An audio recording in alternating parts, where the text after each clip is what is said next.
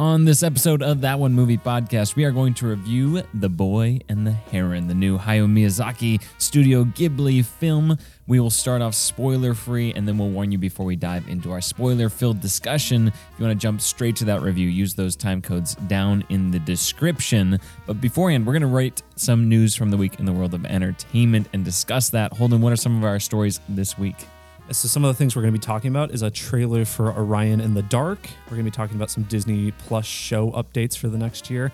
Also talk about the Game Awards a bit and what happened at that. All right, sweet. Again, if you want to jump to those discussions as well, check out those time codes in the description. Otherwise, we'd love to have you for the whole show. I'm Jimmy Youthy. I'm Holden Sutter. And it's time for Tom. Tom.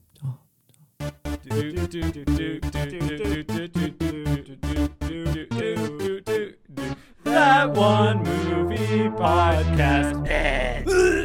Tom.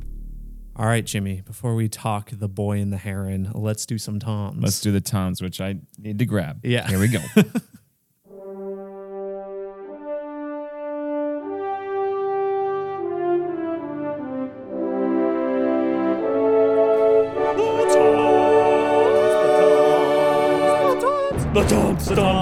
The Toms. Toms is the rapid fire segment in which we rate the news of the week in the world of entertainment on a scale of three famous Toms: Brokaw, Bombadil, and Bergeron. Brokaw's the highest, Bombadil's the lowest, and Bergeron is somewhere in between. Jimmy, let's get to it. That was kind of fun running in from off screen. That was kind of fun. It yeah, was. That added a little variety. Mm-hmm. And honestly, I don't think it really ruined the intro that much. No, I think it added it to it for the visual. The video audience. I think what we should do is every week I should hide them somewhere in your apartment, and then you have to search it by the time I'm done with my very short intro. Yes, each segment I should emerge from beneath the table or something. Or I have to come with something. Down, interesting. Wires. Yeah. But anyway, as far as news, Jimmy, first up we have a trailer for Orion in the Dark. This is a new animated movie by DreamWorks. It's going to be released on Netflix, I believe, in March. And the reason I wanted to just bring it up was because I found it interesting that Charlie Kaufman is writing it, who, if you're unfamiliar with, he did the I'm Thinking of Ending Things, which neither of us really liked. But he's made a lot of other movies, or written a lot of other movies like Eternal Sunshine of the Spotless Mind, Anomalisa, Being John Malkovich, a lot of movies I really quite enjoy. So what do you think of this trailer? I mean, it's cute. It's like, oh, you're afraid of the dark, so then we're gonna go be buddies now. Yeah. It's a little bit Monsters, Inc. vibe of you're scared of the monsters, but now you're gonna befriend the monster. But obviously our main kind of human character is older than what's her name? Boo in Monsters, Inc. Mm-hmm. So it's an interesting thing. I think it has the potential to be a cute movie coming out in February. Still haven't seen that Adam Sandler one, the Leo or whatever. Yeah, apparently that's pretty good. So so I'm gonna go with the Bergeron Holden because it looks nice and maybe generic a little bit, but somewhat creative. If nothing else, the style's a bit interesting. Yeah. It has a unique art style. I thought it was based off of a book, but right before recording here, I double checked that, and I don't think it actually is. So I think it is. Is it? Yeah, I think it was. Okay, wherever I checked, I guess. Didn't say it wasn't, just didn't mention it. I think it said it's based on the book. It could be. Where did I see? I thought it was in when I watched the YouTube trailer. Does it say down in the description there? Oh yeah. Bring the award-winning children's book Orion. Oh, okay. So it is. So I wonder if that art style. Yeah, I wonder if that art style is taken from the book or whatever. But yeah, the guy who plays Dark is not Seth Rogen, even though I thought it was at first. I definitely thought it was too. Yeah, I can't remember who it was, but it's someone. Tremblay? No, right? Jacob Tremblay would be the kid. Okay. But yeah, I don't know. It looks fun. We probably won't talk about it for the podcast, but it's just something to bring up because I thought it looked interesting. I might watch it depending on kind of how it's received. But yeah, interesting movie. Yeah. I was at a Bergeron. Oh, yeah. I'll give it a Bergeron. Wow. There we go. Perfect. Next story Holden this week. Yeah. So Disney Plus, they had announced. Never heard of it. Yeah, never heard of it. They announced their kind of big shows for the next year in terms of the Marvel and Star Wars stuff. So Marvel, they confirmed the shows coming out next year are going to be Echo, Agatha Darkhold Diaries, and X-Men 97, which is the animated continuation of the 90s X-Men series that was announced like years ago. And then for Star Wars, it's going to be the Acolyte and Skeleton Crew. And apparently it's looking like Andor is going to be like 2025. No. Because partially due to the strikes, but also I think they want to they have these shows more farther along and they want to give them room to breathe, I guess. So disappointing. Yeah, I gotta give Agatha Darkhold Diaries room to breathe. Yeah, I gotta really simmer on that one. Yeah, it's kind of disappointing because I mean, I was prepping I'd already kind of been looking at my anticipated of the year list for next year, and now I probably have to take Andor off that, unfortunately. Yeah. I am excited for the Acolyte and Echo, I guess. Echo from the Marvel shows, I guess, would be the one I'm most interested in. Yeah. Although 1997 was a very good year because it was the year I was born. Sure. And then the Acolyte, since it's like the High Republic thing. Although Skeleton Crew, that's the one by the what's their name? Daniels. Daniels. I was gonna say the yeah. Davids. I'm like, that's not right. Yeah, that's right. I forgot and about that. They, of course, did Everything Everywhere All at Once and Swiss Army Man, which we reviewed both of which on this podcast. So go check out those fans. Go check out those episodes. But yeah, no, I kind of just in the middle on all of these. I don't really care. You push back Andor. I'm not excited about that. If I have to wait longer for Andor simply because of these other things coming out, that's a bombadil for me. Yeah, that's true. If Andor is just straight up not done, then whatever. But if it is because of literally these other shows, it's a bombadil. Out of all of these, I would say, I'm probably most interested in Echo purely because of that really good trailer that came out about it, which, it probably would have been bottom of this list before that trailer, honestly. Star Wars wise, probably the Acolyte just because it sounds the most interesting, but we'll see. Star Wars, I mean, both have been very hit or miss. So Can Acolyte reel in the accolades? Yeah, maybe. Yeah, there we go. It's got the guy from Squid Game in it.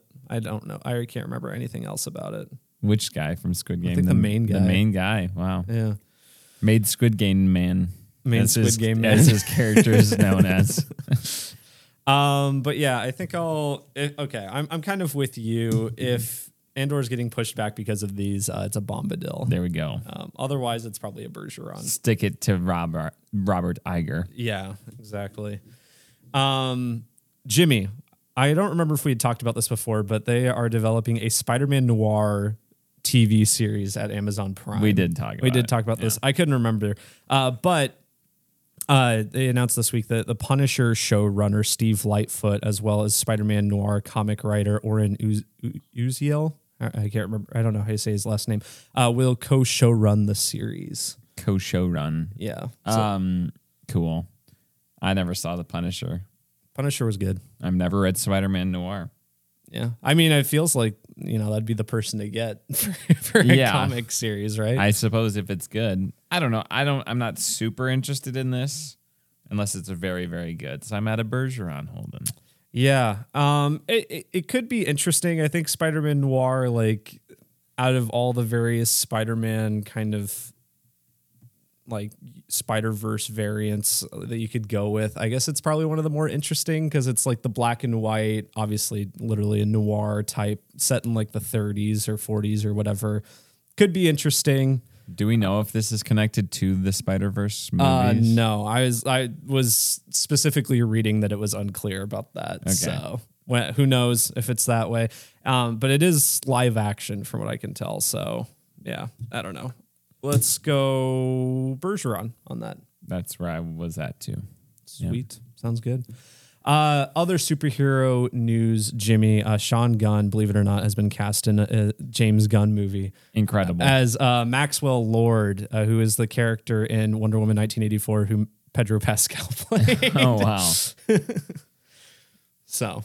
Wow, I cannot wait to give out my fourth Bergeron of the podcast already. Yeah, it's a very Bergeron podcast. It's a very Bergeron podcast today, yeah. Hopefully we're not coming across Bergeron. Hopefully we're still at our Brokaw levels. Yes.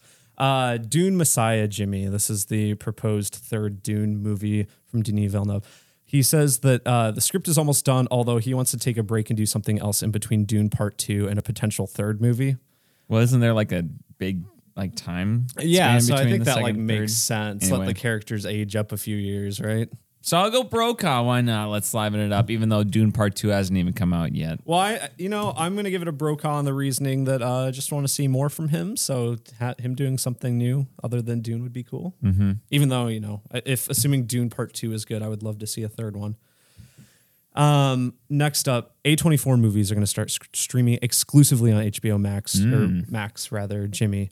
The one to watch. The one to watch. It's going to start with new releases like Priscilla and Dream Scenario, and old titles are going to start being added as well. I just think that's nice because there's a lot of movies I feel like that kind of slipped through the cracks, like Priscilla and stuff that I'd like to watch. Probably Dream Scenario as well, and now it's going to be in a convenient place that I have.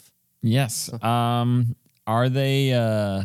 This is not like a day and date thing. No, I'm no. assuming This is that like when A24 will have like a 90-day theatrical window or something. Yeah, I didn't. It's probably 90 days. I didn't see the exact amount of time, but it's going to be that. It's just like when they go to streaming, they're going to be on Max. Yeah. So I agree. It's about time HBO gets some quality content. I would say. right. Getting rid of a bunch of other stuff. And now you don't have to worry. Like now, that would be a reason to have Max too. Yeah.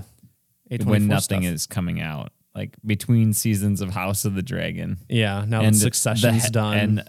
And the Hedge Knight, Game of Thrones. What's the whole thing? A Game of Thrones. A Game of Thrones, Mad Max saga, The Hedge Knight. Something I don't know.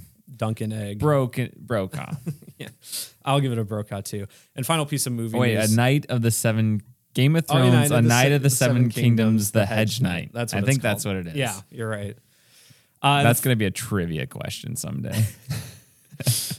Final piece of movie news is just that The Marvels is officially the lowest grossing Marvel movie of all time at around $200 million, Jimmy. Wow. Imagine only having $200 million. Yeah. Embarrassing. That is embarrassing. It is, unfortunate because it is far from the worst Marvel movie, but it is also just like not great enough to, reinvigorate people's waning interest. What is the worst Marvel movie, Holden? MCU movie. Is this MCU movie or Marvel movie? Sorry. Yeah, MCU movie. Okay. Yeah. There's probably, I would guess like Howard the Duck probably grossed less than this. I don't know.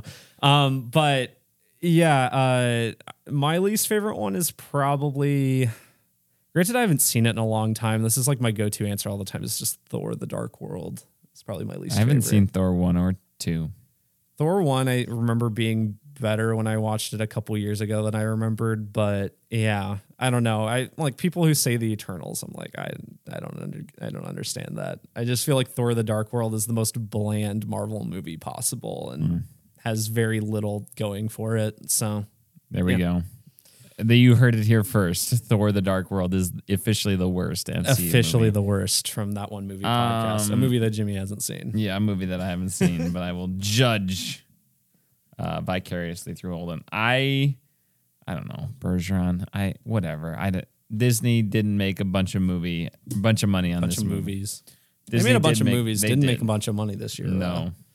Bergeron. That's it for movie Can't news, wait though, for this them week. to take all the correct lessons from it. Yeah, right. Having more executives on set or whatever that was. Yeah. But now we're going to move on to TOMP this week, Jimmy. That one gaming podcast that we do very occasionally whenever there's just something vaguely interesting to talk about in the world of gaming for us. And this week, the Game Awards happened.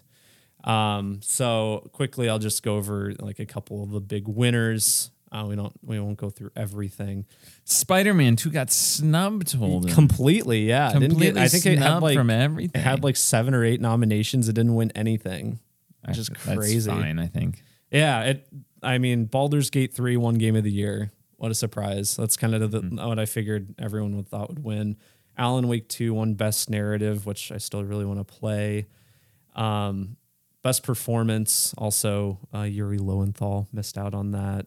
It went to one of the Baldur's Gate people. Best VR AR game went to Village, Jimmy. There we go. So it's a game you still haven't beat. Yeah, it's very fun. Yeah, Spider-Man 2 didn't even win Best Action Adventure Game. That went to Zelda Tears of the Kingdom. Imagine losing to Zelda Tears of the Kingdom. Yeah, a very well-regarded game. Best Action Game, which I think that's weird that there's like two different categories between those two, was Armored Core 6, which I think was its only nomination and it won. Best Role-Playing Game went to Baldur's Gate. Best Family Game went to Super Mario Bros. Wonder. I feel like there was another... Oh, Best Adaptation, I wanted to bring up Last of Us 1. The TV series. Yeah. So, it was against the new Castlevania show, Gran Turismo, Super Mario Bros. Movie, and Twisted Metal. And I would say it's the best out of those. Yeah. Me. So, and the most anticipated game is the game I'm also most anticipated for, which is the new Final Fantasy VII game, Final Fantasy VII Rebirth. But yeah, those were kind of just the notable ones. It wasn't too surprising overall. It was a lot of Alan Wake and Baldur's Gate winning. So makes sense. Cool. Great. I don't really care about that. Bergeron. I didn't play Baldur's Gate 3 or Alan Wake 2, so Yeah. couldn't really relate to any of these things. Happy wanna for the play people Alan- who enjoyed that. Yeah, I want to play Alan Wake 2 really bad. But yeah, I'll give it overall a Bergeron for me. Then I wanted to go over some of the notable announcements, kind of one of the bigger ones, at least for us, being God of War Ragnarok DLC, the Valhalla. Did you watch the trailer for God it? of War Ragnarok Valhalla, yes. Yes. So it seems like it's a roguelike thing, but then it also seems to have like its story with it. Yeah, it's kind of doing so. Returnal did this too, where it was like later on they had a roguelike update for the. I mean, the whole game is a roguelike, but they had like. Wait a second. I mean, it was like this kind of like I think I describe it as like this wave-based survival kind of thing that was added, like a separate kind of game mode within the game world for Returnal. And it not only is this kind of extra game mode, but it also expands on the story and everything. So it is like, if you like Returnal, you should play that as well. It feels like that. So it's like an epilogue of sorts to Ragnarok, I guess. So it is going to have more story in it. It's free and it comes out in like 2 days. Yeah, I think which it's is the 12th. absurd. Today's Yeah. the 10th. So yeah, that is crazy. It's just free for everyone. Yeah, I don't know. It seems cool. I like roguelike modes. I think they're kind of fun. I mean, obviously we're getting that with The Last of Us 2 remastered as well. But this one, it looks like it's roguelike. They're adding some new enemies. It was like alluded to that there might be like enemies coming back from like the old games too. Yeah, they brought back the original soundtrack of the, really? of the original games. Yeah, the boom boom boom boom boom. Oh, yes. I haven't played the original, so I didn't pick up on that. But yeah, I don't know. That seems like a really kind of fun way to do this like epilogue for Ragnarok, I guess. I want to play it, but I feel like I would need to replay the whole game to play it because it's been so long. I don't really want to just Ragnarok. Yeah, Ragnarok. I'm not sure I want to go back and just play this. Are you sure? I'm just gonna go back and just play this. I think. Although Well, you should let me know how it is. Although it would be weird to do,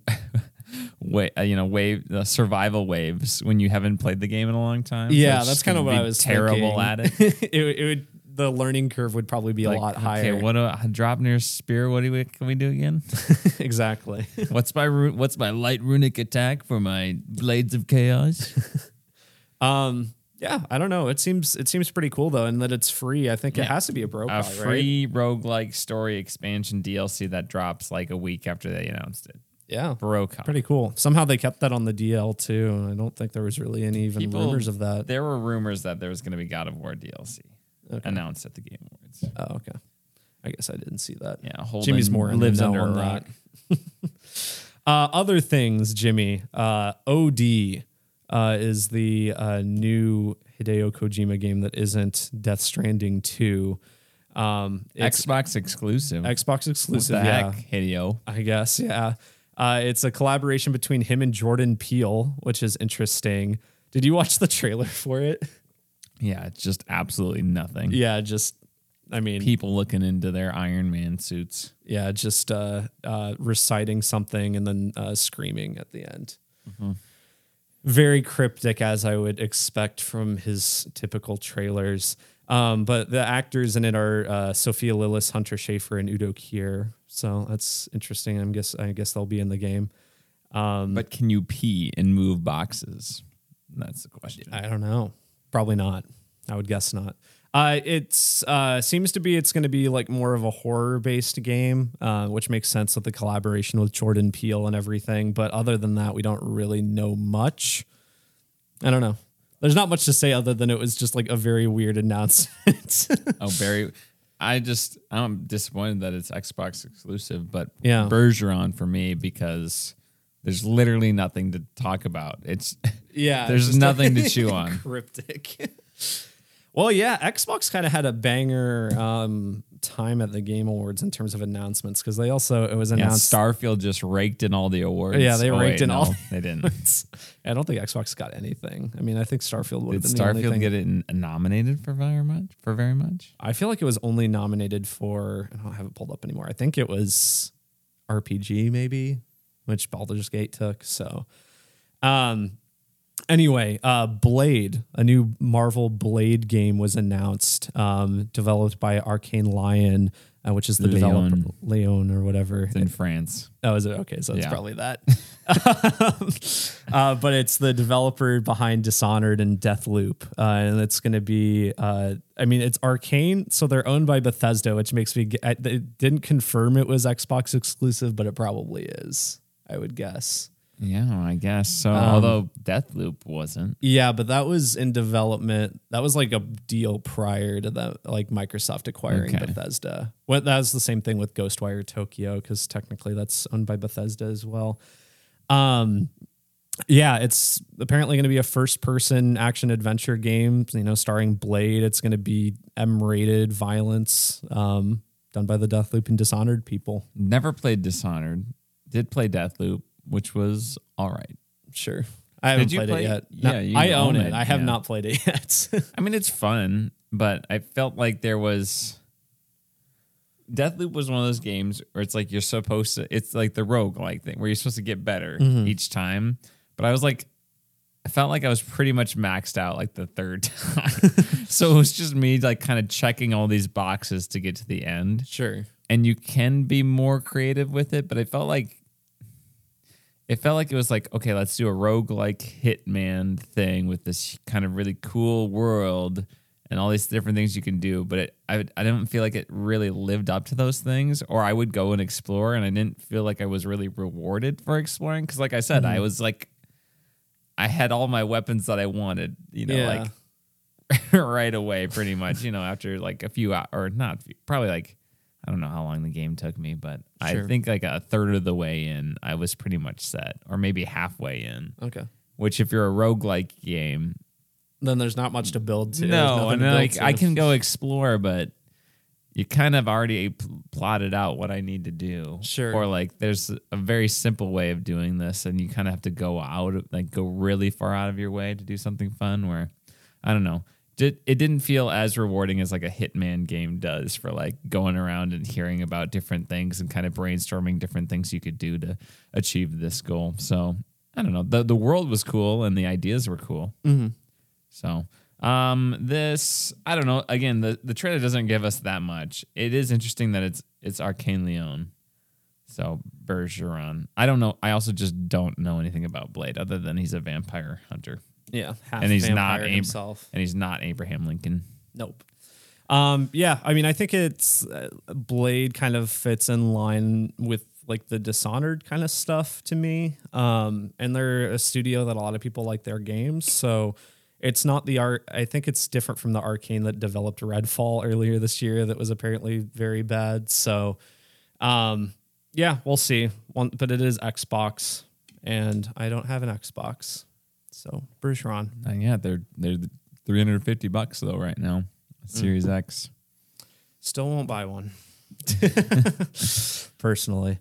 Other things, Jimmy, I wanted to just briefly mention they shut off more stuff for the Final Fantasy VII remake. I did not watch any of that. That's fine. I knew it figured, happened. Yeah, I figured you probably didn't. It looks good. I mean, it's fun because right now I'm playing the original and I'm like in this part of the game right now. So kind of seeing this stuff immediately after like playing it remade in HD and new graphics and everything. It's really fun. But yeah, looks great. I'm really curious to see how the story differs because it was kind of, going in a different direction in that first part and seems to be continuing that in this as well. Yeah, I don't know. Looks great. Very excited for it. But other things that we don't have to talk about for very long, just mention quick. There's a new Monster Hunter game announced. I think it was called Monster Hunter Wilds. So I know that those games have a pretty big fan base. Never tried one myself. We did see that movie though, and we reviewed it on this podcast. It. Was that the beginning of 2022? No. 2021? I think so. I don't remember. That was a blur. What a great movie. What a movie that definitely came out and exists. Other things though, Light No Fire was kind of interesting. It's a multiplayer game by the creators of No Man's Sky. Okay. And it was like it was notable because it was one of the only trailers that actually had gameplay shown because so many of these trailers were just like cinematics or whatever. It's probably not anything I would play just because it is a big multiplayer game, but it looked very creative. It was procedurally generated like No Man's Sky, but looked like big servers, lots of kind of survival RPG fantasy stuff going on. So looked cool. So I figured into that. Jurassic Park Survival, which is a new Jurassic Park horror action game thing, which only had cinematics. So it was really kind of hard to get a read on exactly what it was. People were saying it was like Alien Isolation with dinosaurs, but we didn't see any actual gameplay. So whether that or not that's true is to be seen. I thought it was like pretty funny that like in the 2-minute trailer they did like all the Jurassic Park things. Yeah, it was like just a greatest hits. Yeah, like of the movie. The raptors and the water shaking and I don't even like just all the different places going into the kitchen and I just remember watching it and being like, oh, the gate, the T-Rex, the rain on the T-Rex, the little thing that squirts the ink, kind of looking at you. It was like everything that people enjoy from that first movie, just in 2 minutes. Mm-hmm. I thought it was almost silly. It was like so on the nose. Well, and it's like it seems to be taking place like a day or two after the events of the movie. So there's just someone that's like stuck on the island, I guess. Help me. I'm stuck on Isla Nublar. Help me. I don't know. I mean, if it were just Alien Isolation with dinosaurs, I'd be super into it because Alien Isolation is very good and is a very fun concept to take like a movie franchise, especially since I don't think like Jurassic Park, like a horror game would be kind of cool. But I don't know. I've never played Alien Isolation. How long has that been out now? That's been on my like to play list for years. I feel like that came out like 2015 or something. Yeah, at least. That was like early PS4 era. I think that got a dual release on Xbox and PS3, Xbox 360, PS3 Alien maybe. Isolation 2014. I was going to say, this is a long time ago. Oh yeah, it did 360 and PS3 release as well. You can get it on Google Play? What? You can just play it on your phone? What the heck? Get it for $11. That's interesting. Well, there you go. That's probably the ideal way to play it. Play it on my phone. Play it on my phone. It is a scary game. It's also, oh yeah, they just released it for Switch not too long ago too. Yeah, I don't know. Good game though. Highly recommend it. How long is it?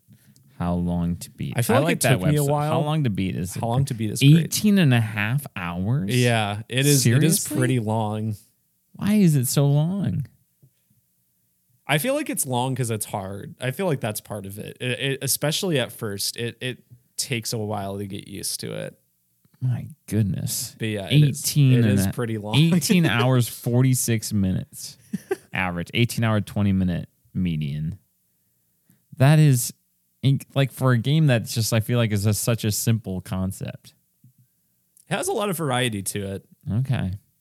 I'd recommend it. It probably is a little too long, but it's not like overly long. I'd say maybe just like an hour or two too long. But most people rated it 8 out of 10.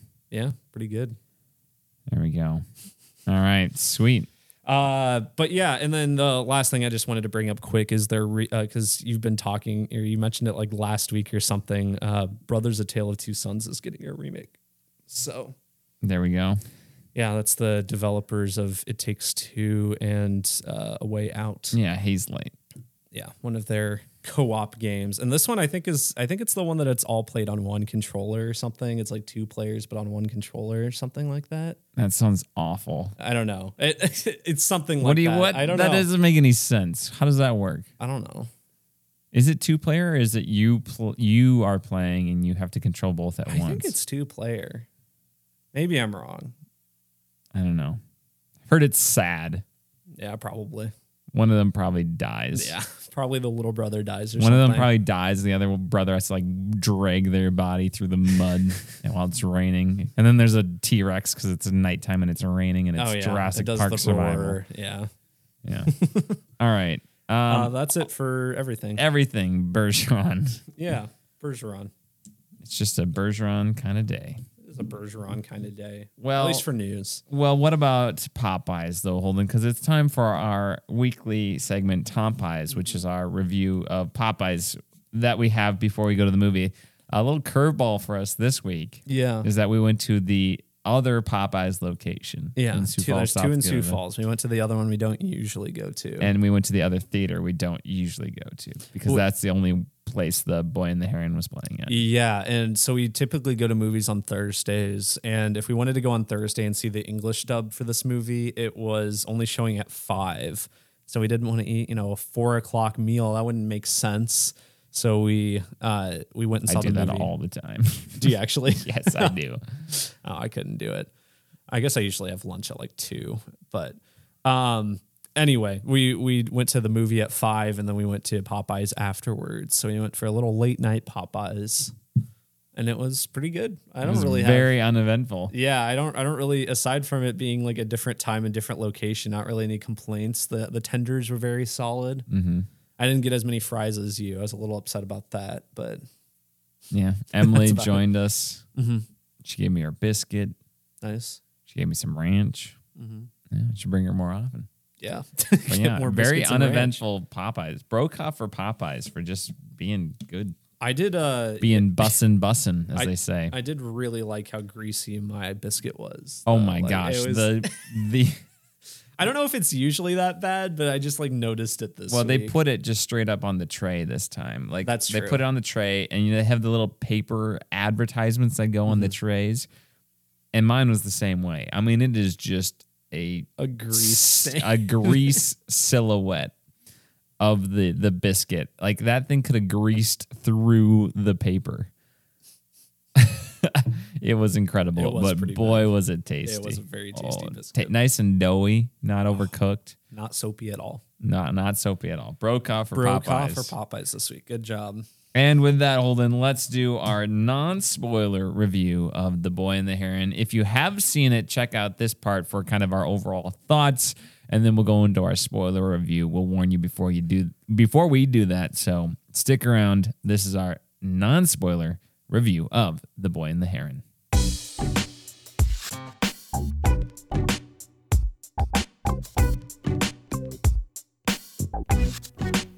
All right. Non-spoilers for The Boy and the Heron, Jimmy. I got the Pull up your synopsis right here. Mahito, a young 12-year-old boy, struggles to settle in a new town after his mother's death. However, when a talking heron informs Mahito that his mother is still alive, he enters an abandoned tower in search of her, which takes him to another world.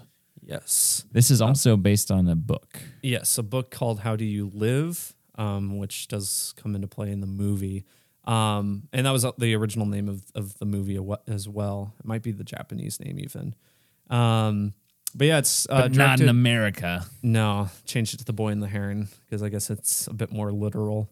But it's directed by Hayao Miyazaki, which, very accomplished animator at Studio Ghibli, having done Spirited Away, Howl's Moving Castle, which we have reviewed on the podcast before, a bunch of movies, a bunch of great films. And this is his last movie, apparently, even though it's probably not his last movie. We saw this. We mentioned earlier we saw the English dub for this too, because I wanted to hear like the Robert Pattinson as the Heron and stuff. I thought that'd be fun. And typically Ghibli dubs are very well done as well, and I thought it was done well here. The movie itself, though, I thought was very good. And I think the more I've sat on it, the more I've liked it, honestly. Initially I had some more reservations about it, but I think just thinking about it more, I've liked it. It's nowhere near my favorite of his. But I also don't think like any of his movies I would rate low at all. Like I think all of his movies are very good, very good to masterpieces, I would say. Like that's kind of the range of at least the movie. I think there's only one of his movies I haven't seen. So what about you, Jimmy? What'd you think of what you saw? Yeah. So a little disclaimer here. We, like Holden said, we saw this at 5 o'clock, which Holden thought would make it easier for me to stay awake. And little does he know that, no, I like to power nap it when I get home. And I did not have time for a power nap before this. So this movie is very good from what I saw. I missed about 15% of this movie, kind of the end of the first act. And Holden will fill me in. But I saw enough of this movie to be like, oh, I really like this. It is very slow paced, especially at the beginning. But it is very imaginative, as you would expect a Hayao Miyazaki movie to be. It is, like you said, the more you sit and stew with it, I think the more I appreciate it. I think this would be a movie that would be even better upon multiple viewings. Probably, yeah. I don't necessarily have the desire to sit down and watch this movie again, personally. But I could see other people really, really diving in and analyzing the themes of this movie, especially like grief. There's a lot to unpack with it. Yeah, and all the symbolism and different things. It's very fun. It's whimsical. There's a lot of levity and humor to it, but then there is a lot of the melancholy and just kind of sadness that comes along with it too. So I really liked it. It's a little slow to me. It's almost like a little art housey at times. Sure. And very abstract, but meandering, but not like not like in a way of like I don't know where I'm going meandering, more like an artistic meandering. It does the thing, and I think this happens in a lot of his movies where it takes its time with like every single action that happens. Like it'll if someone's putting their shoes on, you'll see them put their shoes on the whole time or very whatever. Good, like very good sounds. The Foley was very ASMR pleasing. Like, oh, I'm going to like zip up my backpack and put on my pants. Or I'm going to walk across this hardwood floor. A lot of the things that I think in other movies would be more implied aren't really left for that here. It's much more like you see almost everything, which I think is just like a trademark to the way he makes movies, and I think does add to kind of the, as you said, the kind of meandering but not in an uninteresting way, the pace of this movie and some of his others. So yeah, this movie is visually hilarious. Like there's just some visuals that are funny. Like you wouldn't need any sound, you wouldn't need any like story or joke moments. Like if you just looked at it, it would be funny. And I think this movie has quite a bit with it. Particularly like this parakeet society that parakeets exists, are very good. That kind of steal the show in the second half of the movie. But even like these little old lady maids are in the beginning. Like there's a little gag where it's like all these old ladies are like just their backs are at like I guess it would be an acute angle. So what are they, like 45-degree angles their backs, and they're just hunched over falling. And then like there's like 8 of them, and like the first 6 are like so hunched over, and like the last 2 have like perfect posture. Just like little things like that where it's funny, or just wrinkly, wart-filled faces of the old people in here. Yeah, I mentioned afterwards, it's a lot of his movies, like he draws old people as just very wrinkly, very kind of round, warty, like it's in a very endearing way, though. Yeah, it's I don't know exactly why that is, but I think it just adds to the humor and uniqueness of the character designs. But yeah, it's interesting. It combines a lot of tones from his different movies because it does have the humor and like whimsy of a lot of his more lighthearted movies, but it also has some like dark elements to it that I think are drawn from some of his darker movies. And it's meshed together, I think, pretty well. It kind of makes me unsure. Like a lot of his movies you could attribute to being like kids movies, or like kids could watch it, or like kids could watch it, but it's a little bit creepy. There's a couple of them that are just like straight up not kids movies at all. And this one I feel like is kind of more in that like middle category, I'd say. There is some like dark stuff to it, but it is filled with a lot of other stuff that I think kids would enjoy too. Yeah. But I think like one of the things we haven't really talked about at all is it's a gorgeous movie. Yeah. Absolutely. Yeah, it's visually stunning, especially there's like some fire effects at the beginning of the film that are just like, wow, incredible. And don't even know how that would be like drawn. It's pretty insane. And it's all like, from what I can tell, it's drawn by hand, frame by frame and everything. It's fantastic looking. I mean, one of my favorite things with all of his movies is just like the watercolor painting backgrounds. It's just so gorgeous, and it lends itself so well to the characters wandering around and everything.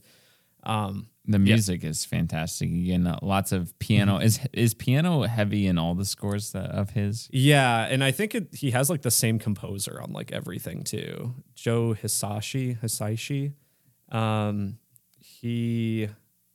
I know he definitely did Howl's Moving Castle. I think he's done like it looks like he's done pretty much everything since the 80s for him. So yeah, very, very talented composer, very good music. English dub voice actors were very good. I thought great casting choices kind of all around in that regard. Robert Pattinson is very fun as the Heron. Yeah, he is. It doesn't sound anything like Robert Pattinson. You said, I mean, it's a very good Willem Dafoe impression, and it is, but it's not at the same time. Willem Dafoe is in it as well. Florence Pugh, Christian Bale comes back. A lot of kind of frequent collaborators in these English dubs. Oh, I didn't realize it was Karen Fukuhara who was Lady Himi. Yeah. I did not realize that was her. From The Boys, right? Yeah. Yeah. Mark Hamill. Dave Bautista, which you recognized him like immediately. Yeah, Dave Bautista was a standout that I didn't realize he was in this movie. Mark Hamill playing a mysterious grand uncle. Yeah, doing kind of Joker voice, kind of not. Yeah, it's all great. All of those voices are great, and I'm sure in the Japanese version it's good as well. But what else is there to say non-spoiler? I don't know. I mean, I feel like you just go into his movies not knowing anything. I mean, clearly that's what he wanted. There was literally not even a trailer. In Japan. Did they have they had like a poster? Was that it? Yeah, it was this poster was all they had here. Yeah, which is, if you go to Wikipedia and The Boy and the Heron, it's just, you can see that's like a heron, and there's like looks like a sliver of an eye within the beak. So it's like, what's that about? Yeah, it's pretty cool. It's a good poster, but yeah, no, it's I as you mentioned afterwards, like his movies, they focus a lot on like going kind of through the process of exploring worlds, rather like a world building movie than more than a narrative. Yeah. It's like, here's a world, look at everything in the world. We're making up rules kind of as we go, but you don't really care because you're exploring this thing, and through this world, it's like through the exploration of the world, you're exploring the themes of the movie and the characters, rather than like okay, here's the plot and we need to do the plot. I mean, there's a very like loose plot, but the narrative is used to support the world building more than the other way around, which is how most movies do it. And if you're familiar, if you've seen like Spirited Away and stuff, it's very similar to how that movie goes about things. Very similar. Which I think it helped for me to see Spirited Away before this, and being like, what? You just kind of have to like be with. I'm like, I've never seen anything like this, like in terms of structure and storytelling. And so having seen Spirited Away, I can be like, I'm just going to expect something similar to that and just enjoy it for what it is. And I did. In a lot of ways, it is probably his most similar movie to Spirited Away. It has a very similar, I guess, like conceit of just like a boy has something bad happen to him, and then he finds himself in this world he doesn't know anything about. Yeah. He's kind of lost and everything. But there's more to it than just that simple concept. No big fat babies though. In this No one. big fat babies. No parents turning into pigs. No, but lots of old people with big noses and warts though. Yes. That carries over. And good looking food. Oh yes, yeah. The Ghibli food is always good. I don't think there's that much left to say non-spoiler wise. Like, it's a very good movie. Who is it for? Well, if you like Studio Ghibli, you're gonna like this. If you have never seen any Studio Ghibli movie, would you say this is like a good entrance point? So I watched Howl's Moving Castle first, which we did during COVID on the podcast, and I really enjoyed that. And then I watched Spirited Away next. I was not prepared for Spirited Away, even after seeing Howl's Moving Castle. So I don't know. I feel like this is. Do you think this is more accessible or less accessible than Spirited Away, which is a movie that people just is a beloved movie too? So maybe it's just a me thing. This one I feel like it hammers into a lot of it in a lot of ways. It's like the most Miyazaki movie you can get. So I would say maybe start with something else. Like Howl's Moving Castle probably isn't too bad, especially since that has some weird stuff in it. If you wanted to start with something a little less weird, you could go with like Kiki's Delivery Service, or even I would like Castle in the Sky or something like that. But yeah, Howl's Moving Castle is a pretty good entry point. I mean, Spirited Away is how a lot of people discovered him, so evidently that worked for a lot of people. If you're gonna watch one, I would just say that it's gonna be very whimsical and just go in with like zero expectations. Just like, this is gonna be weird. It's gonna be I'm gonna see things that I've never seen before, and it's gonna kind of just go all over the place. And if you go in with that mindset, I think you're gonna enjoy it. So I think you could go to this, but just go in with that expectation of no expectations. Exactly. Yeah. Like don't be expecting like a typical Western story plot structure, you know? Yeah, absolutely. If I were to give this a score, I'd probably be at like eight and a half. I think 8.5. Go with that. Nice. It's very good. Not my favorite of his, but it's still very good because he's just an incredibly talented, I think, writer and animator. So yeah. Do you think this is going to win Best Animated Feature? I mean, it has a good shot. It would be like Across the Spider-Verse. Across the Spider-Verse. That would be tough. I am trying to think of like what else there would even be. The migration. Migration. I bet Elemental will get nominated. It's not going to win. It's got to be between this and Across the Spider-Verse. I think so, right? unless we're missing something big. Yeah, that seems right to me. At least in terms of animated stuff I've seen all year, these are probably my two favorite. So there we go. Yeah. Awesome. Sweet. Well, let's dive into our spoiler review then. If you have not seen this movie, use the time codes down in the description to jump to our final segment of the show. Otherwise, stick around. Spoilers coming at you right after this.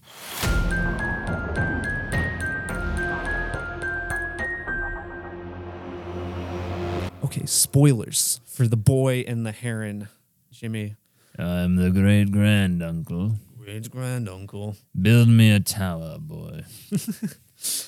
So the movie starts out, and that's kind of the whole sequence with the fire and everything, where he's what's his name? Mahito is in Tokyo during World War II.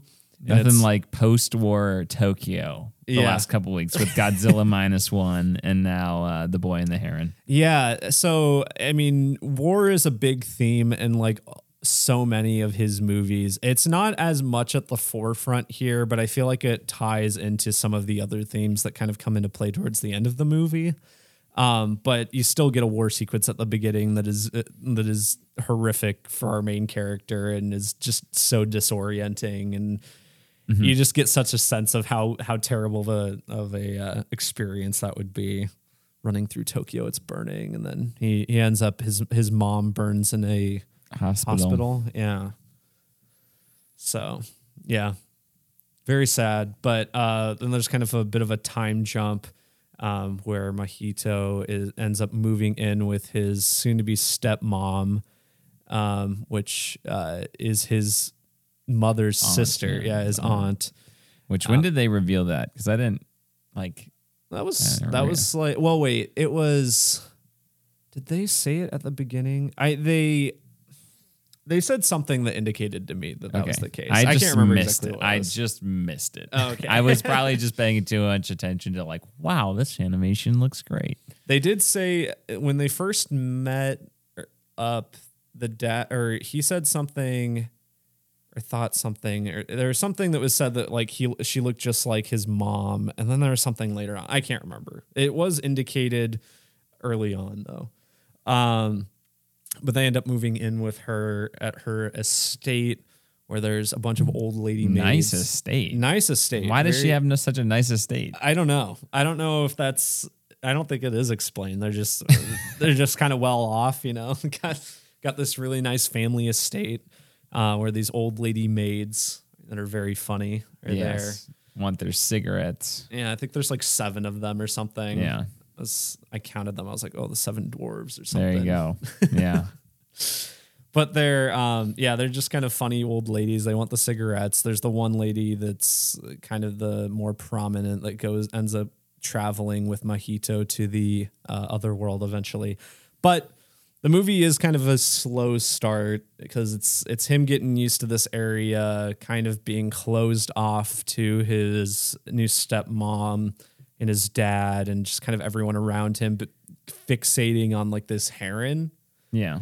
That's flying around and this heron is messing with him. Yeah, the heron's messing with it. He's just like, he's effing with him. I mean, he's like, what's going on here? Why are you tapping on my window? Yeah. And what's then he hears deal? the heron talk, but the heron doesn't start talking until after he gets a head injury. And so I think, you know, while he thinks it's weird, he's kind of thinking, that could just be, you know, a little loopiness or whatever. Mm-hmm. But regardless, he's trying to get the heron. He's chasing it down. He fashions a bow and arrow and everything. Yeah. He finds this tower. Okay, hold on. This is where you're gonna need to fill me in. Okay. So he like goes to his first day of school. Sure. I did not see any of that, and I did not see him. He gives himself the injury. I did not see him have the injury. Like it was the part where I was just out was like when he's at school and he comes back and he's like they're bandaging him up. That's the part you missed. That's not very long. Well, no, I missed that, and then I missed a little bit when they're in the boat lady, which I guess I didn't realize was the younger version of the one old lady. I did not catch that at all because I was out. Like I was going to say they say that a lot of that. Missed a lot. So does she interact with her younger self then? No. Is she just turns into her? Yeah, I think that's like the implication for his like journey. And then he has the little action figure of her, like, and then I don't know. Yeah, but okay. So at the school, he goes to the school. I missed that clearly. That's what I was, and then I was back for the rest of it. Like when they say goodbye, and he leaves. I remember everything from the movie. Like all the little white bubbly people jumping around, they're like sailing away. I remember everything after that. Okay. So the school there wasn't a ton, but yeah, he goes to school and he interacts with like these bully like characters that don't like him for whatever reason, just because he's new, I guess. And then he gives himself the injury. He like bashes himself in the head with the rock. Why does he just like? It's like unclear. I was like trying to read into exactly why he does it. I wonder if it's just like because he's like so closed off. It's him trying to like show or feel anything because his character is very like guarded in this movie. He doesn't have a ton of personality, but I think that is just due to the grief and everything, and that seems to be the kind of choice there. But yeah, he bashes himself in the head with the rock, and it looks like it hurts very bad. Yes. He bleeds a lot from it too. I was like, oh my gosh. But now he's got cool hair. Yeah, it does. For the rest of the movie. Cool scar.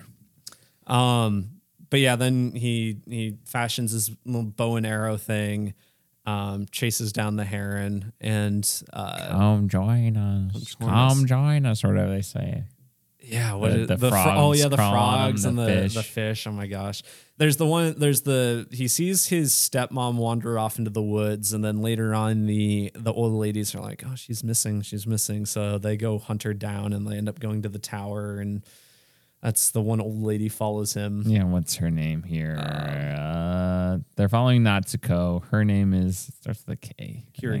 Kiriko. She's like, I don't think we should go in there. And he's like, I don't care. I'm going. I'm going in. And he's like, he knows it's a trap. He thinks because the Heron's like beckoning him in because he's like, your mother's alive or whatever. And so he's like, it's probably a trap or something, but I have to know, which is just a bad idea. I do remember him saying that. It's probably a trap, but I have to go in and find out or whatever he said. And make sure for myself or whatever he says. One of my things was, what is the Heron's motivation? And is he just like, I'm going to play tricks on this little boy? That was the part where I'm like, I don't know if I was just missed it. I was not sure what his deal was. So you asked me that initially, and I didn't know. I think what it is though is he was like sent by the old man, probably, right? To retrieve him, and like brings in the boy. I need the boy to make me a tower with his blocks.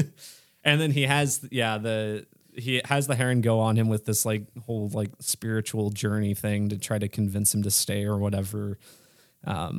But yeah, I think that was just the case because the Heron was created by the great uncle and kind of controls everything. I'm like, I think there's a guy in there. Yeah. You know, you just slowly see more of this nose and then just a full on face. The kind of the way that is a very Miyazaki thing to just, there's a guy inside this bird. And I think my favorite part is he just like swallows himself back in.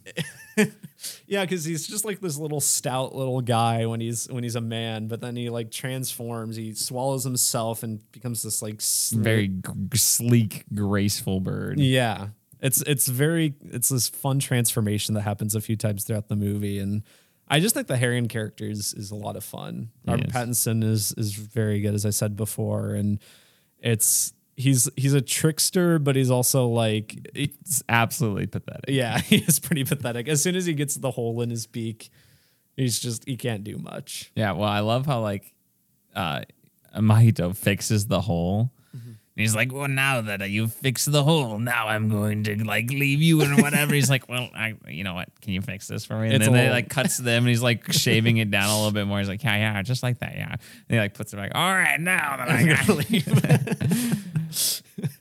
It was very good. I liked that a lot. I didn't really understand the feather thing. The feathers, his like, weakness, but it just like follows him. I didn't really understand that part. I didn't think that was very well explained, but whatever. Who cares? It's magic feather bows. He doesn't use the bow and arrow after that, right? I don't think so. After he gets the hole in his beak. Yeah, I don't think so. I'm trying to. I don't think there is another part. He finds his mother. Mother's made out of water. Yeah. Well, goo. Or goo of some sort. Yeah, she just melts. It just melts.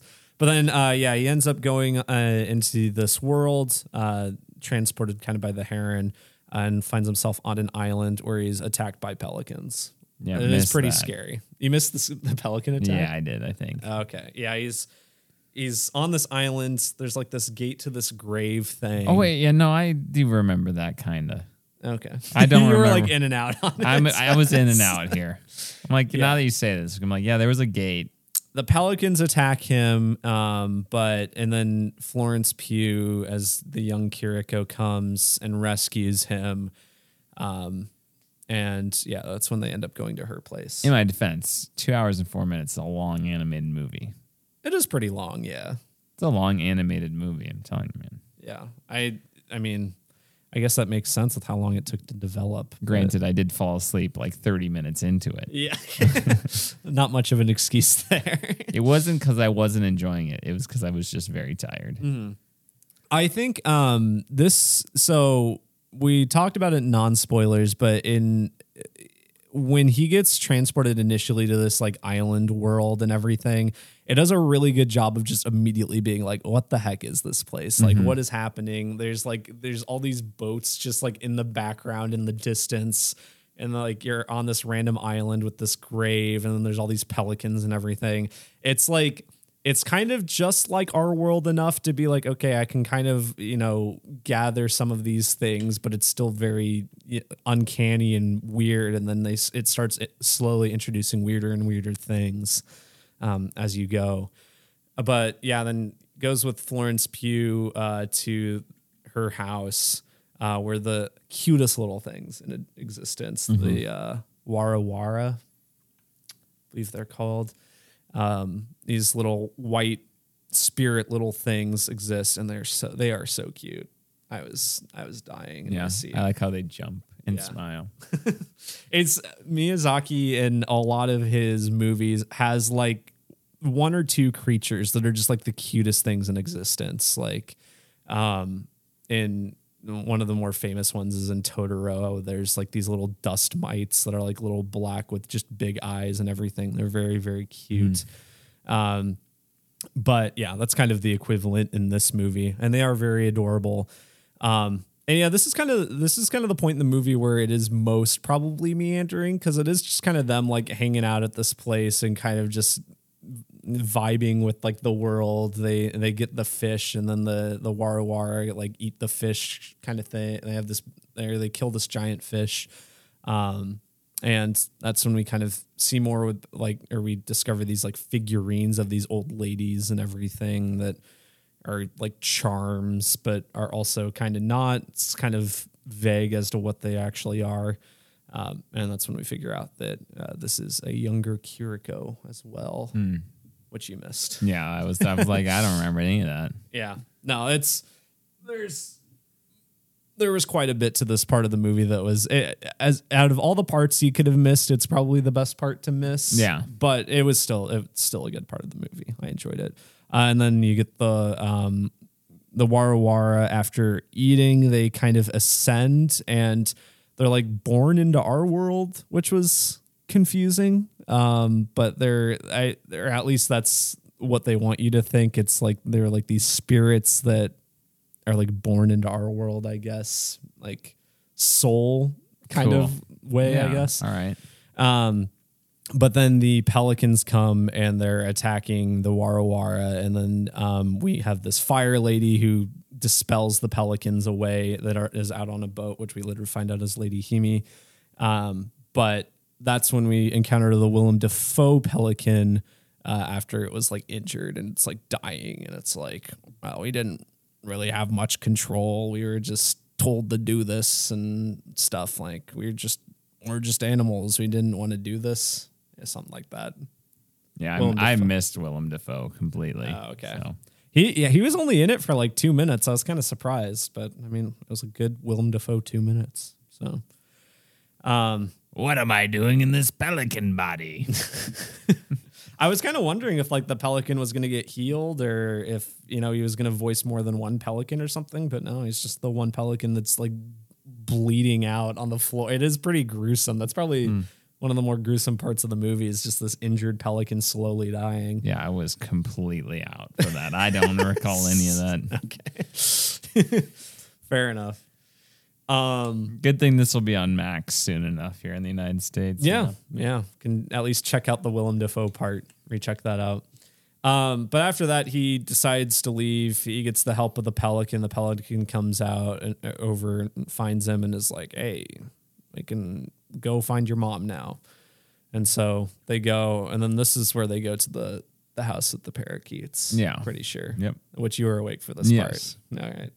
The parakeets were great. They were great. The parakeets were very good. They were probably the best part of the movie. Very funny. Had a taste for meat. Did you eat Natsuko? No, Natsuko pregnant. We no eat baby. That's right. That was really good. It's just like they were I don't know, what's the yo, those guys in the Wizard of Oz. Oh, are they yeah. flying monkeys? Or are they separate from the flying monkeys? Wizard of Oz. It's I been don't a know. long time since I've They seen just remind me of them, and Yeah. but like hilarious looking. And it's funny because like parakeets are these tiny little birds, but these are like Goliath. Well, they're just like bouncer. brightly colored. They've Their got beaks like wide look so eyes. derpy. Yeah, they do. They look so derpy, and they look like so cuddly and friendly. And then they're like, "We're gonna kill you and eat you." And they're the kind of threat comes more from their numbers than anything because they're pretty stupid too. Oh, they're insanely dumb. Yeah. They're pretty easily outsmarted in this movie, but they are very big. There are a lot of them, and they eat meat, so it's kind of terrifying. I was really worried they were only going to be in that one scene. Yeah. I was like, oh God, they're leaving the scene really quick. I hope this is not the only scene with the parakeets. They were just throughout the rest of the story. They were. Parakeets galore. Main antagonists. And Dave Bautista as the Parakeet As the King. parakeet. Paraking. the king parakeet or whatever. He was phenomenal.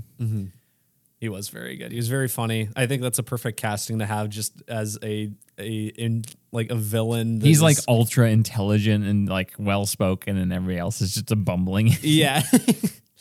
And he's very ambitious and everything. He's just kind of a funny villain to throw in like the third act. But yeah, we're introduced then to Lady Himi, who turns out to be his mom. Which Nice. makes sense since she has fire powers. Yeah, and it also makes sense because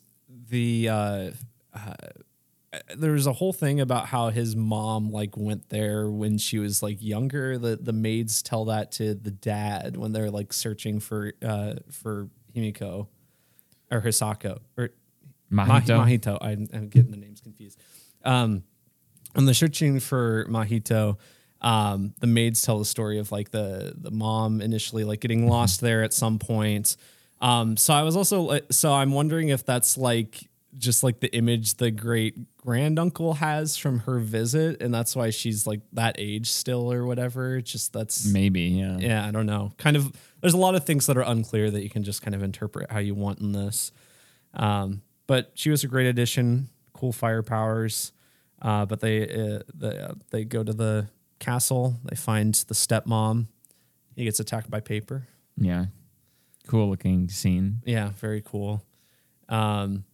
And He should not have entered that room, apparently. yeah, That was bad. it was bad. It was against custom. Yeah. But yeah, that's kind of and that's the point where Mahito kind of finally lets his guard down a bit and calls the aunt mom and everything and tells her to come back and kind of I think his arc is kind of recognizing that sure he has grief and his grief is important, but he also needs to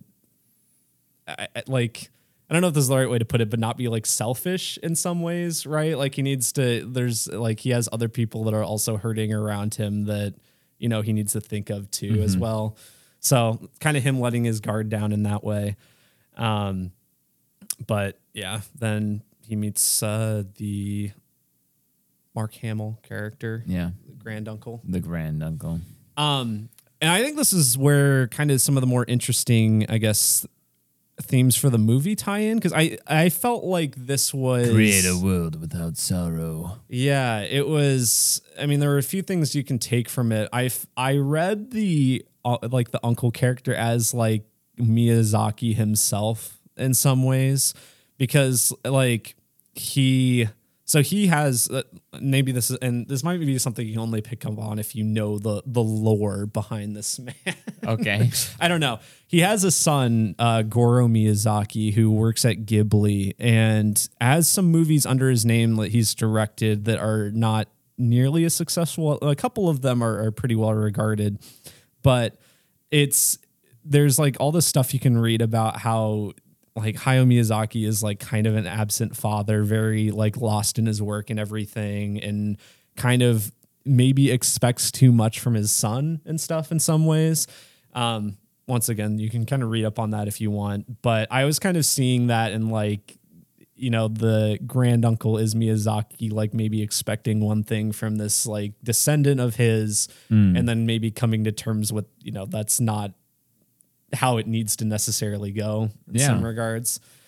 Of course, that's not the only read. I think you can also just look at he's the granduncle wants someone that's free of like the thoughts of war and everything, kind of tainting him. That's more innocent and childlike, and Mahito to take over his work.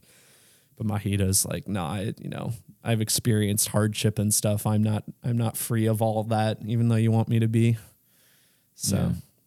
Well, and he also just like, I would rather go back and live in my world with the hardship than create a new one.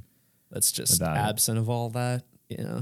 Maybe embracing like hardship as a necessary part of life. Yeah. I think the growth that comes with it. Yeah. I thought it was an interesting kind of thing. He's got that big rock above him. Yeah. It was like revealed that the tower was like initially like a meteorite or something that crashed down. It has some unexplained powers, which I assume is what that rock is, but that's kind of what created the tower and build a new world with like 13 very, very basic blocks. Yeah. Yeah, the blocks I thought were it was a fun visual for showing like the delicate balance that one would need to create a world like this and everything, and how it's very easily could just topple at any moment and everything, and giving Mahito kind of the literal building blocks to create it in maybe a more stable way. Except Parakeet King wants it to do it. He wants to make a better kingdom for his people, so he captures Himi, and he's using her as a bargaining chip. Ends up, and then he follows them into the world and the area with the great uncle, and ends up trying to rebuild it, and it just collapses. Yeah, he's like, no, and just the world starts falling apart. And they have to escape. And all the parakeets escape. Himi, come with me, but I can't because I got to go to when you were born. Yeah, there you go. I'm your mom. Because I'm your mom. Bum, bum, bum. But all the parakeets escape and they turn into normal parakeets. Yep. And the pelicans made it too. Pelicans made it. The heron made it. Yeah. Does the heron turn back to the normal heron, or is he still like? I think it turns back into a normal heron. I can't remember. Well, is he the one that says, "Oh, who's the guy at the end?" I don't remember. He has the Mahito has the conversation with somebody of like, "Oh, how do you still remember this? You're going to forget this soon." Everybody forgets by now. That's him. That's the heron? Yeah. All right. Yeah, he has that whole conversation about forgetting everything. Everyone has forgotten stuff. And then by the end of the movie, I mean, he and his Mahito and his stepmom and dad all leave for Tokyo, I guess. So yeah, seemingly forgotten, but having grown as a family. Yeah. It makes you wonder, was it all in his head, Holman? Because he hit himself with a rock. Yeah, I was in it. I didn't think it was going to do that, but when he got hit with the rock, and then that's when the heron started talking, I was like, please don't let that be the case. I don't think it was, but there's a read you could probably take that's... Well, if you ask a Dumbledore, does it make it any less real? Yeah. Yes, it does. Just because it's happening in your head, Harry, doesn't mean it's any less real. Forgot about that line. Yeah, I'm trying to think. I don't think there's much else to go over. Nope, I don't think so. Good movie. Very good. I enjoyed it. Funny parakeets. Funny We parakeets. know eat baby. We know eat baby. Trying to think if there was another just really funny part other than the heron's explaining of how like his trickery and he's gonna leave him and he's like, wait a second, can you fix this? And it cuts back. That was pretty funny.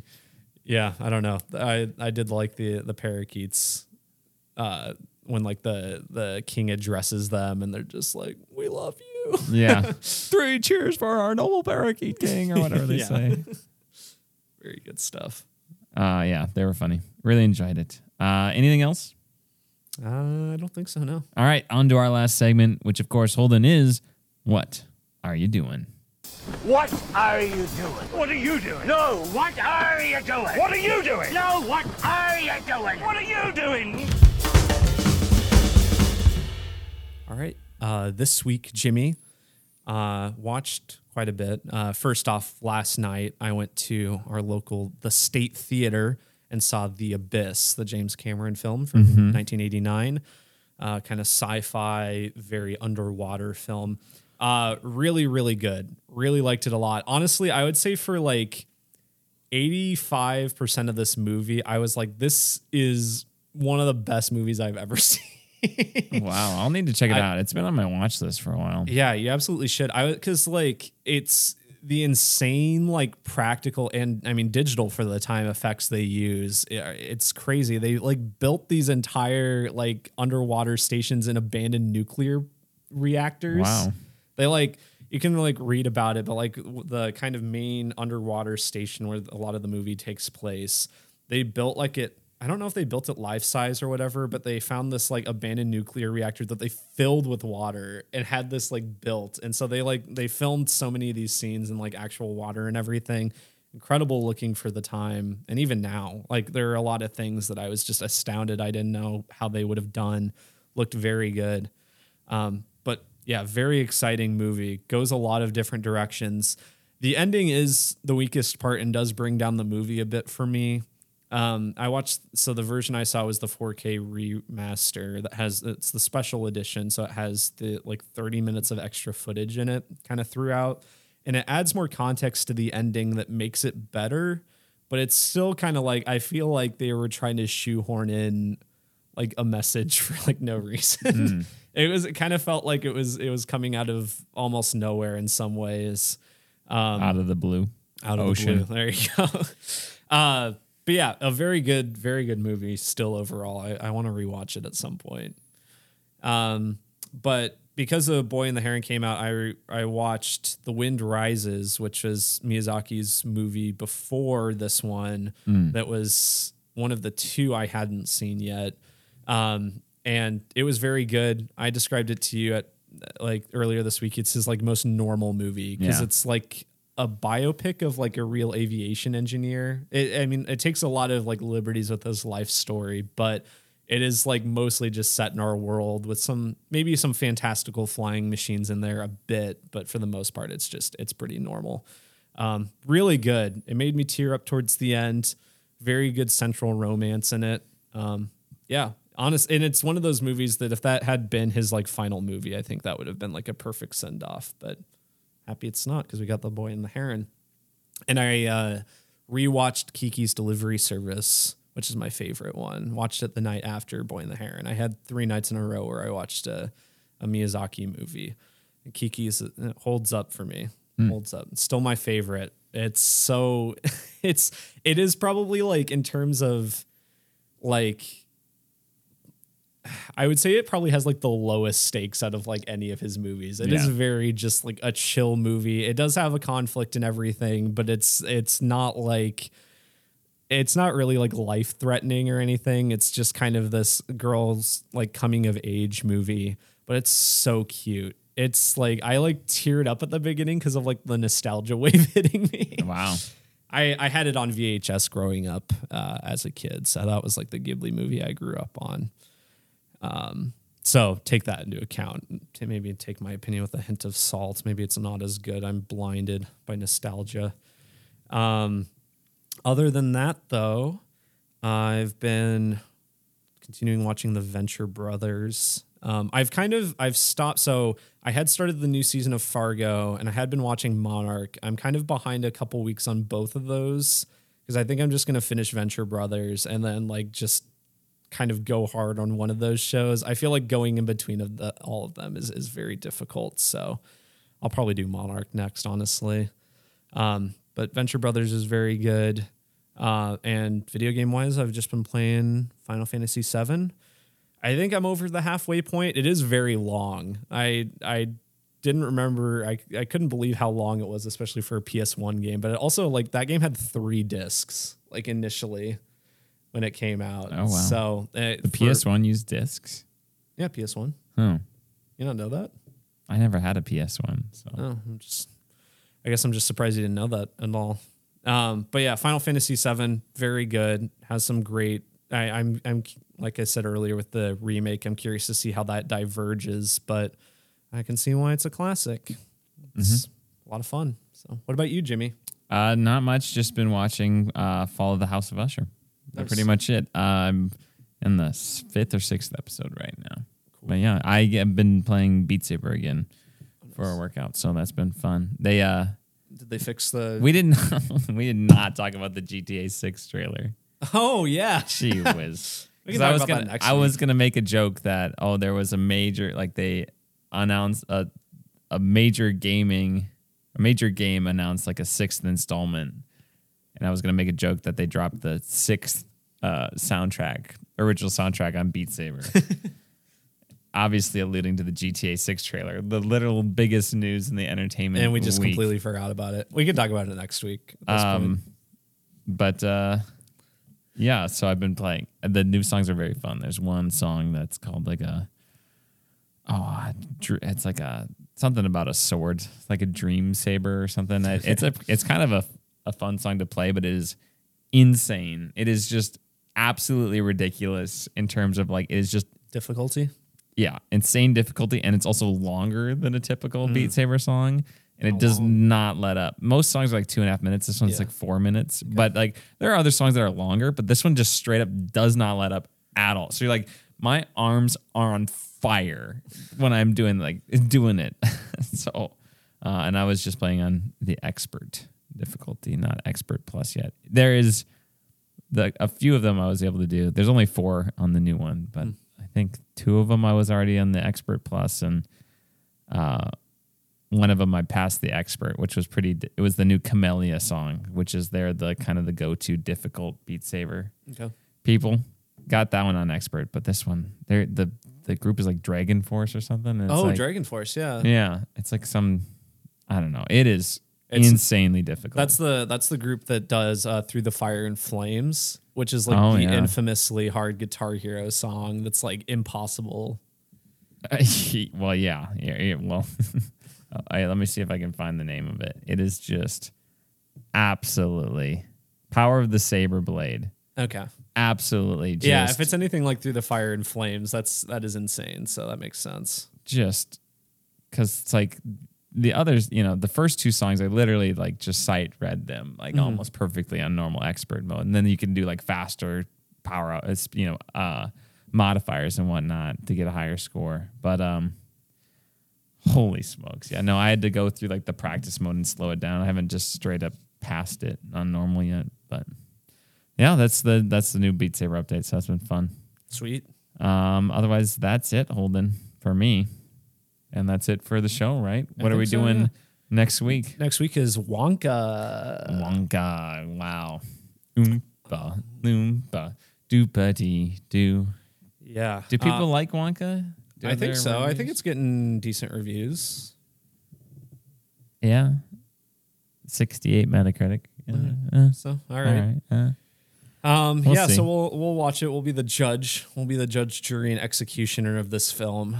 So, if you want to leave us a request, you can do so by leaving us a 5-star review on iTunes or email us at tompodcast@gmail.com or donate to our Patreon. There we go. I think that's it. All right. Until next time, adios, pantalones. Love you.